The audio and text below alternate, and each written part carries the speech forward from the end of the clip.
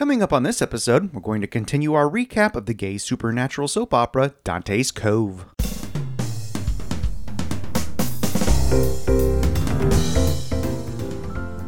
Welcome to episode 368 of the Big Gay Fiction Podcast, the show for avid readers and passionate fans of gay romance fiction. I'm Jeff, and with me, as always, is my co-host and husband, Will. Hello, Rainbow Romance readers. We are so glad that you could join us for another episode. As always, the podcast is brought to you in part by our remarkable community on Patreon, and we'd like to quickly thank them for their support. It's because of our patrons that we're able to bring you podcast episodes every single week with interviews from some of your favorite authors and reviews of some of the most amazing books our genre has to offer. On the Big Gay Fiction Podcast Patreon page, members have access to Patreon First content, stuff that they get to hear before anyone else, and they also have the chance to ask questions to our upcoming guests. Patrons help fund the transcription of the episodes, making sure that this show is accessible to all readers and listeners. If you're in a position to help the podcast grow and would like more information, simply head on over to patreon.com/biggayfictionpodcast. Now, before we get into our discussion of Dante's Cove, we wanted to tell you a little bit about some of the things that we've been reading and watching lately. One show we both absolutely fell in love with is called Romance is a Bonus Book, and it was our first real foray into K-drama. And I gotta tell you, this show is so sweet and funny and heartfelt and dramatic. I loved it to pieces. The story focuses on two lifelong friends, Danny and Yoon-ho. And in the first episode, we see that a single decision leads the two of them down two very different paths. Yoon-ho is a successful author, university lecturer, senior editor, and founding member of a publishing company. And oh, yes, he happens to be one of the most beautiful men in all of Korea. Danny's life, on the other hand, has completely fallen apart. She literally has nothing. And she's really struggling when their paths cross again when she gets an entry-level internship at his publishing company. So if you're counting, that's a slow burn, friends to lovers trope mixed with workplace romance, and it's all utterly, completely, wonderfully swoony. And as the series progresses, we learn the ins and outs of the publishing business in Korea, which is fascinating. And we get to know their weird and wonderful co-workers who also have their own complicated love stories to navigate. I love the two leads so much. Like, oh God, you don't even know how much. But I also really like the supporting cast. Each of them are so perfect and so compelling, equal parts hilarious and genuine and sincere. Not only is the series sweetly romantic, but there is a deep, abiding love for books present in so much of how the characters interact and they live their lives. It feels like the show was created especially for me and my obsession for romance and books. And my obsession too. Oh my gosh. I swear this is like the most perfect scripted drama that I've seen in months. As you said, it's absolutely swoony. And the love of books. I mean, the publishing company's offices is like one ginormous library. It was never really clear if that's all the books they've put out or if they just stock a bunch of books for reference and things. But oh my gosh. And you're right. The story of Yoon-ho and Danny is really the core of the story, and bringing them back together and giving them their second chance, which in and of itself is just amazing, the way that it plays out in its slow burnness. And I believe there's age gap there too, because Danny is at least, I want to say, 7 to 8 years older than he is. So there is that element in there too. But then you've got all these supporting characters, and each and every one of them are so very complex. Even the person who I thought was essentially the villain of the show, who is the director of the publishing company, she was so mind-blowingly complex that by the end of the show, I wanted to know so much more about her and her journey. And here's my obsession with the show. I mean, it just looked gorgeous. The way it was shot, everything, but even the opening credits, like, I frustrated Will so badly over the run of this 16 episodes because I made him play the credit sequence every single time. The one time he hit the skip intro button, I'm like, wait, what? No, they're gorgeous. The credits were gorgeous. The music was perfect. And I wanted to see that unless we happened to be watching 2 episodes in a single day because it was so, I suspect that we're going to watch this again at some point. We'll digest it and maybe come back and watch it again in like 6 or 9 months or whatever. It was so perfect. You got to watch this show, everybody. Romance is a Bonus Book is available to watch on Netflix right now. And you should just go put it in your list immediately. You will not regret that. One thing I want to talk quickly about is the coffee table book, Best Wishes, Warmest Regards, The Story of Schitt's Creek by Daniel Levy and Eugene Levy. Now, as you might guess from the very title of it, this is the book that is everything you would ever want to know about Schitt's Creek. Eugene and Dan have the byline, but everybody who was on this show plays a part in the stories that are told. The cast, the crew, even some of the guest stars get to have a moment within its pages. It is jam-packed with stories about practically every episode has some stories behind it. It talks about from the very beginning how Eugene and Dan came up with the idea for the show. And then as it moved into production, the aesthetics that they were setting for their characters, how they looked, how they behaved, how the town of Schitt's Creek looked, how they decided to have those turquoise tiles behind the bed in Moira and Johnny's room. I mean, it's down to that detail. And this thing is so chock full of amazing details. There are pages devoted to Moira's wig collection. There are pages devoted to David's knits. There are pages devoted to all the books that they were ever reading in the show lined up so you can read all their titles. And then some wonderful stories in there as well from the cast talking about how individual scenes or episodes affected them.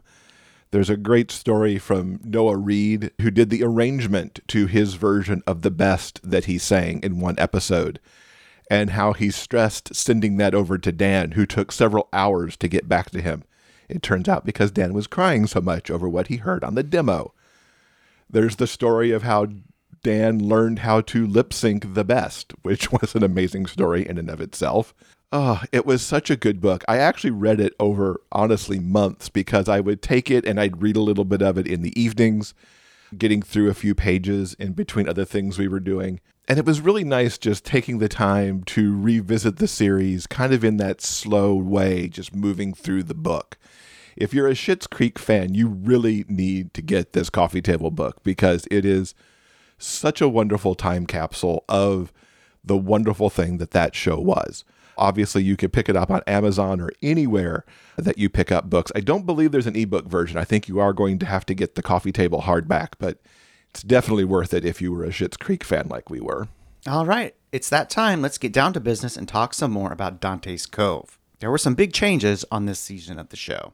I said it before, I'll say it again. I love Dante's Cove so hard. It's been many years since I've watched the beginning of season 2, and I just enjoyed the crap out of it. It's so much fun. I enjoyed so much of it, but also really looking for the first time in a long time how that series pivoted so hard and yet not at all in season 2. So many things changed and so many things stayed the same. So before we dive into our opinions of this particular episode, here is the IMDb synopsis of Season 2, Episode 1, Some Kind of Magic. Toby and Kevin struggle to build a relationship while contending with the ordinary obstacles of jobs, troublesome exes, and well-built hookups, as well as the extraordinary obstacles from evil sorcerer Ambrosius in his continuing mission to gain Kevin's love. Meanwhile, Van decides to commit herself to studying the Treesome Order of Magic, which puts a strain on her relationship with her girlfriend Michelle. Aided with advice from the ghost children, who apparently are named Stephen and Betty. I did not know that. Yeah, that was new news. Van and Toby decide to team up to try and stop Ambrosius. But the final result has drastic consequences. Indeed it did. To be continued. So Some Kind of Magic kicks off with an extended preview, or essentially a recap of what happened last season, explaining who all the characters are and all the trouble that they got into. Not only did you get the extended previously on, but then I also feel like you got like the longest credit sequence ever, which then gave you a whole bunch more of kind of a look back and almost a look forward into season 2. The whole episode's like 53 minutes, and I think we burned like 5 between previously on and opening title sequence. You're right. Pretty darn close. And the thing that I found most intriguing in the previously on sequence is, if you recall from our previous discussions, Stephen Amell was recast in season 2, and they needed to remind you of who Adam was.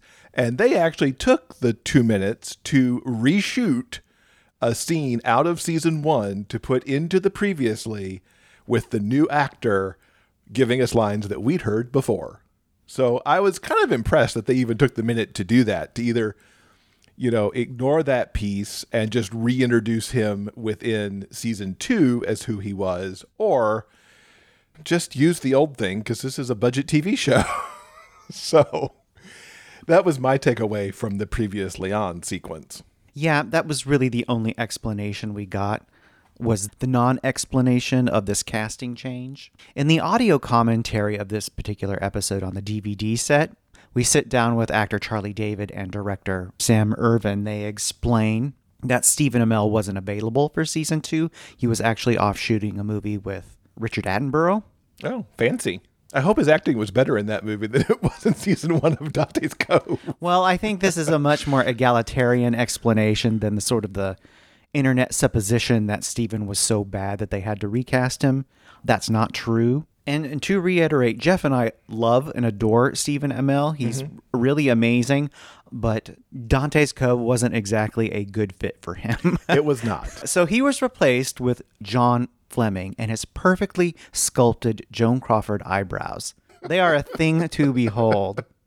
He's also actually quite gorgeous, which we'll get into in just a minute. So we've got an extended previously on, then we launch into the extended credit sequence. And in the commentary, Sam Irvin mentions that when they were working on season 1 and they were coming up with a theme song, he had a particular track in mind. He was talking to the singer, and she was perfectly willing to let them have it, but negotiations with the record label fell through. They wanted an astronomical amount of money for it, something that a small show like Dante's Cove just could not afford. So director Sam Irvin went over to the music supervisor's house and says, this is the situation. And they essentially sat down one weekend and came up with the main theme song, Dying to Be With You.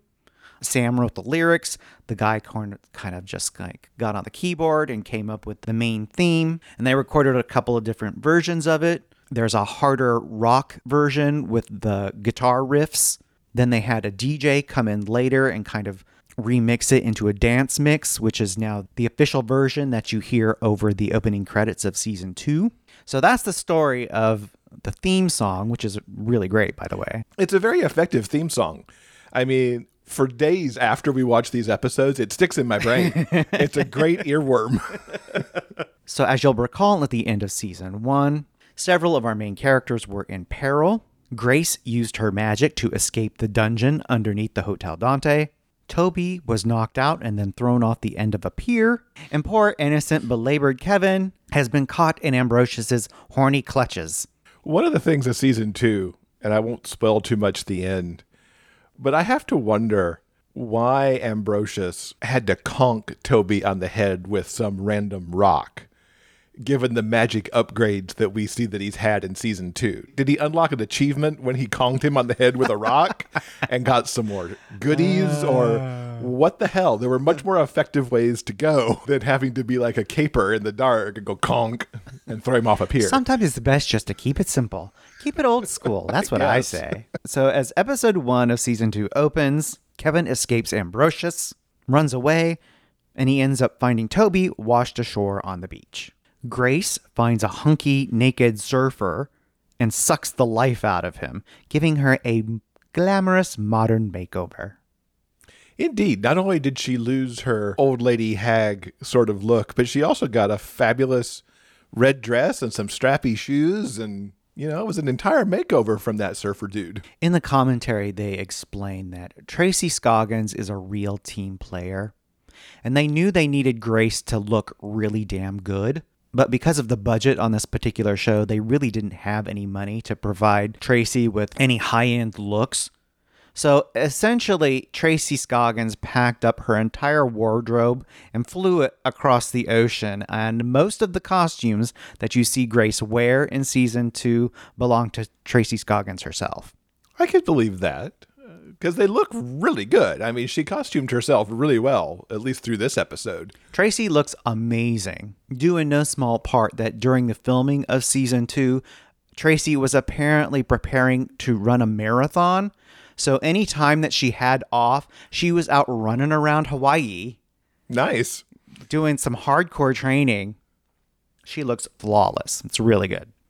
Now, as we mentioned before, season 2 was shot in Hawaii as opposed to season 1, which was shot in the Caribbean. That means we've got a whole slew of new locations.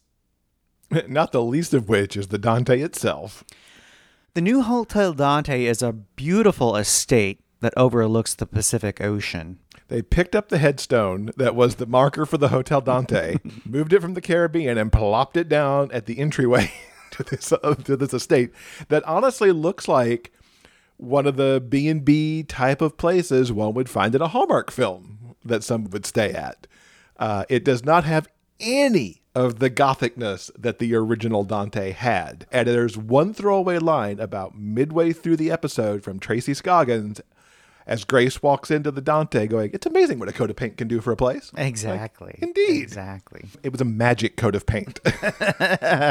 Rumor has it that apparently this is where Elvis stayed while he was shooting Blue Hawaii several decades earlier. So that's this place's, one big claim to fame. Maybe it has its own little haunting going on. One thing that struck me when we first see the Hotel Dante and have this sort of establishing shot of the entire building, the roof line is really steeply pitched. And the first thing I thought when I saw it is that it reminds me of a Howard Johnson's. Oh my God, it's so good. It's a very painted orange, and there you go. It's a very specific look that came from a very specific time. Anyway, that's just what popped in my head when I first saw it. So next we meet one of the many new characters in this particular season. It's Michelle, Van's long-suffering girlfriend, played by actress Erin Cummings. And where was she in season 1? It's like, were you just somewhere else on the island that we didn't get to see you? Or Well, it's interesting because Van and Michelle have this conversation about Van's commitment issues, which sort of kind of explains who she was hooking up with at the party in season 1. Anyway, the producers and the writers wanted to give Van a much more stable influence in this season as she goes way out there and starts, playing around with magic books and like all the other stuff that she's going to be getting into in this season. Yeah. They wanted to give her sort of like a grounding relationship. Toby's got Kevin. She can have Michelle. Yeah. I really love Erin Cummings. She's really amazing. She managed to make the character somebody who you believe she was there. You just didn't see her before. Because it had me second guessing myself. I was like, was she in season 1? Was she there? Did I miss it? I didn't watch them that long ago. So, I mean, kudos to her for like finding the right tone to strike to make us believe she was some off-screen presence somehow to Van earlier. I don't think everybody could have pulled that off. So Grace meets Bro as they both just happen to be strolling along the same stretch of beach. And this scene sort of reestablishes the contentious relationship that they have. I love every time they're together. They play off each other so well between William Gregory Lee and Tracy Scoggins. It's just awesome to watch them chew up each other. And we hope you get comfortable with this particular stretch of sand. Indeed. As revealed in the commentary, this beautiful little piece of like this sort of Crescent Beach location, that is the beach location for the entire season. It's the Cove. They did not have the time or the money to like scout various locations and spend a lot of time doing that. So every beach scene is going to be taking place right there. They do their best to mix it up and like shoot from different angles, but it was essentially this one location that they had for 1 or 2 days. And everyone that had a scene on the beach, that's where they got it done. It's the Cove. Yeah, when you're shooting like 10 to 14 pages a day, you don't have time to be precious about stuff. You gotta go in and do the work and get it done. Kevin and Michelle end up having a heart-to-heart about relationships. Kevin is primarily worried about how he's perceived by other people at the Dante. Primarily, he doesn't want to be seen as Toby's kept boy.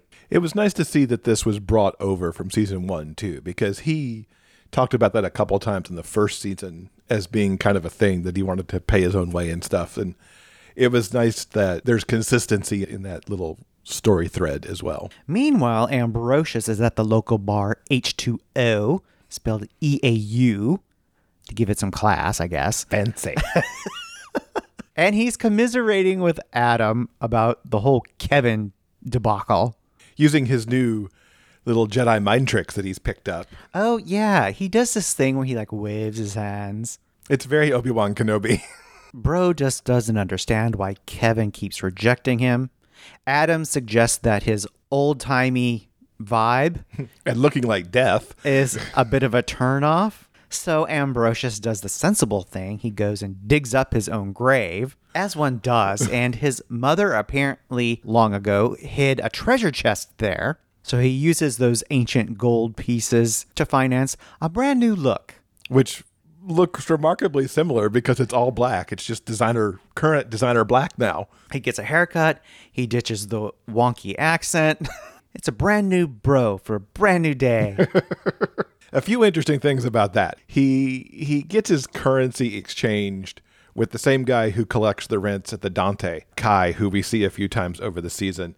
Kai doesn't seem to blink an eye at getting these doubloons thrown at him. It's like, okay, whatever. I'll get you some actual cash money for that. And it does bring to mind, what the hell did Mom think was going on? Did she know that Ambrosius had been, cross-graced one too many times and got boarded up and may one day need that money? Should he get set free? Or was it just, my son's gone, I'm going to bury this instead of an actual body down there? It's very strange. Once again, you're overthinking it. One of those unexplained things of Dante's Cove.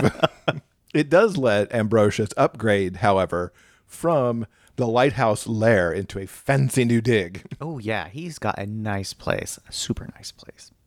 Anyhow, Van still has the Book of Treason that she took from the Historical Society in season 1. She's got it hidden under her bed. Yeah, because that's the safe place to keep it. She doesn't want her girlfriend to find it. So, of course, you just put it right under the bed where it can just, be seen at the moment's notice. So since she experimented with the whole magic stuff in season 1, she's really itching to try it again. So she talks Toby into casting a spell to help him remember who conked him over the head earlier, because he has the merest whisper of amnesia. He doesn't quite remember what Ambrosius and Corey did to him. Yeah. And maybe a concussion. Never went to the hospital for that one. That's me overthinking it again. So they start casting this spell, cue the wind and lightning, but Michelle interrupts them. She loves Van a whole lot, but she is not into this quote-unquote voodoo stuff. Yes. Can we point out, too, that the weather improved substantially when they went to Hawaii? So much better. I mean, if it was dark in season 1, there was usually lightning and thunder and wind and stuff going on. The only wind rain moment that happens here is when the magic is actually being, done. And otherwise, it's sunny, tropical. It's Hawaii, folks. And interestingly, there's not a lot of nighttime scenes, at least in this first episode. Whereas previously, it was mostly shot in the dark when they were at Turks and Caicos. So, I'm sure it was cheaper to shoot in the daylight than to shoot at night. But yeah, the weather's much more consistent here. So next up, Kevin stops by H2O looking for Toby, and he runs into Ambrosius, who in turn uses his Jedi mind tricks and casts a forgiveness spell, so they're besties now? Or something. Ambrosius wants to be a bestie really bad. He's just kind of making it up as he goes along. Incidentally, we get introduced to another character. A beautiful, mysterious, glamorous woman walks into town. On the beach. We have no idea who she is, but she's played by actress Thea Gill from Queer as Folk. We'll talk more about her specific character in the next episode. Yeah, it was a really interesting moment because she walks by Van and Toby on the beach, on that one segment of beach. And that's all you see of her. They don't make an acknowledgement of her. She doesn't acknowledge them. It's just kind of there. You get more about her in the coming next stuff at the end of the episode than you do actually within this particular 55 minutes of episode. It's kind of weird, but it was what it was. So Ambrosius is back at his brand new place, and he's basically getting down with his bad self as he fantasizes about Kevin. In the mirror, which of course will come into play many more times over the course of what's left of this series. Corey interrupts him. Poor Corey. And now remember, he's still in like full-on Renfield mode. So he decides to service Ambrosius in the very first sex scene of this new season. There's still a lot of skin in this, but there's much less sex happening, at least in this first episode. Well, you're right. In this first episode, there has been a lot of incidental nudity, but no real like bump and grind Skinamax sex scenes just yet. This is the first, and it's kind of intense. As Ambrosius is doing Corey, he's essentially looking in the mirror and imagining what it would be like to be with Kevin again. So it's like a twofer. At the same time, Toby and Kevin are making out, but Kevin puts a brakes on things because he's still feeling awkward about the perceived power imbalance between the two of them. Toby's a few years older. He's essentially paying for everything right now. Kevin is the pretty young twink, the new guy in town. He doesn't really have any job prospects just yet. And that brings us to the finale of this first episode of season 2. Now, when Van was trying to cast her spell earlier, Grace could feel that specific energy. There was a disturbance in the force. So she went out searching for her. So she drops by Van's place, and Van is doing, her painting and her thing. And they get to talking, and they're reminiscing about the past of the Hotel Dante, because Van, of course, is into the history of the place. But Van suddenly realizes that Grace is a witch, and she's there to get the Book of the Moon. It was very interesting because Grace, wigged out seeing a painting that, to her eye, depicted what had happened years before with Ambrosius and his lover. I don't know how she got that from that painting. I certainly didn't see that in that painting, but, everybody has their artistic eye. So let's dig just a little bit deeper on this. Season 1 kicks off with an extended prologue, kind of detailing Grace's and Ambrosius' history, how they were supposed to get married, but he was hooking up with his butler. It was like a whole thing. Now, Van, being a history buff and loving the weird, dark gothicness of the Hotel Dante, apparently read about this particular incident in Grace's and Ambrosius' life, and she used that story to create a painting / collage. It's a really odd art piece. It's got a pentagram and 2 eyes and 2 blobby forms that are supposed to represent Grace and Ambrosius, I guess. Maybe. In the commentary, director Sam Irvin mentioned that was one of the few paintings that they were able to find after season 1 and reuse the eyeball painting that Grace freaks out about. Everything else had to kind of be redone because they just got lost. They don't know where they ended up. Somebody in Turks and Caicos has a little collection, maybe. I guess so, of Dante's Cove art. So, yeah, Grace freaks out, and she's mad at Van about painting this very intimate moment in her life. Van realizes that Grace is the witch in question, and there's a wonderfully amusing Wizard of Oz reference. Grace reaches down to grab the Book of the Moon, but just like the Wicked Witch of the West, sparks shoot out from the book as she reaches for it. Just like in the Wizard of Oz when the Wicked Witch of the West is trying to grab the ruby slippers. That was a very specific reference that they put in there on purpose. And it was brilliant. So Grace is all pissed off, and she's about to use all of her Treesome magic. Cue the wind machine and the lightning. But Van uses the book as a shield, protecting her. Grace realizes that this is probably not the best situation, so she takes herself out of the equation. She goes, poof, and she disappears. These people can walk up when they want to, but they can also just go poof. It's kind of amusing. Here's something I wanted to ask, because I didn't ask this when we were watching it. There's a moment where we find out that Grace owns the Dante. Has that always been the case? Is this supposed to be like the home where she discovered Ambrosius, or is this her family home, or just something that she happens to own, or is this one of those things that they just threw in for season 2? No, Grace has always owned the Hotel Dante. Remember, in season 1, there's the dungeon where she kept Ambrosius chained up for presumably hundreds of years. That's because it was Grace's house. It was part of her... The family property holdings Yeah. or something. Yeah. That makes sense. It's just, maybe it was never overtly said that she owned the Dante until now. Grace has money from her property. Ambrosius has gold doubloons. That's how they acquire their wealth in the modern day era. Anyway, back to our discussion. Speaking of Ambrosius, Toby follows Corey to Bro's place, and he watches as he kills Corey. And Toby tries his best to rescue Corey, but he is at Ambrosius's mercy. And as the episode fades to black, Bro is going to kill him once and for all with a red-hot ball of digital magic. Which leads me back to what I asked originally. When you can have a red hot ball of digital magic, why do you conk somebody on the head with a rock? And like I said, maybe the conk in him, unlocked a little something. Now he has the red hot ball of digital magic to be able to use going forward. So once again, Toby is in peril. What will happen? Come back next month and we'll tell you all about it. I really like this. They're doubling down in the paranormal and being a little less sexy, at least in this episode, although there is lots of gratuitous nudity about. Yeah, like I said earlier, it's been many years since I've seen this particular episode. And I know I've stated previously that I preferred the gothic tone of season 1, but I really like the look and the vibe of this new direction that they're taking. I know that we've spoken about the limited budget that this show has, but these locations look like $1 million. The estate that they were filming on has a back lawn that overlooks the ocean. It's beautiful. Fantastic views. They're definitely getting their money's worth out of what little that they had to work with.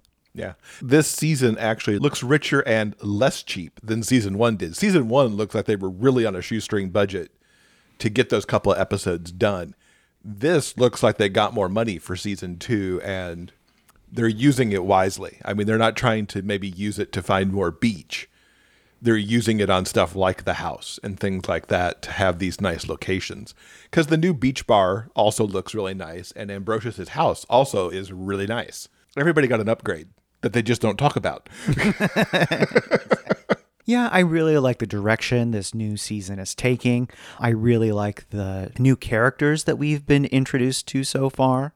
Mm-hmm. Michelle's awesome. Thea Gill's character will become awesome, as we'll learn even starting in the next episode. John Fleming, who doesn't have a whole lot to do as Adam in this first episode, although his scenes with Ambrosius are actually pretty amusing. I learned listening to the commentary that on set, John Fleming's nickname was AbFab.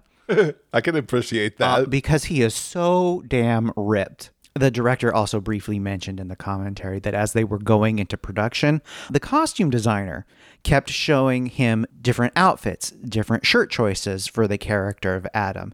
And he was like, "What are you doing? He doesn't need to wear a shirt. Look at the guy." And Adam basically walks around shirtless for most of season 2 for very good reason. Yeah.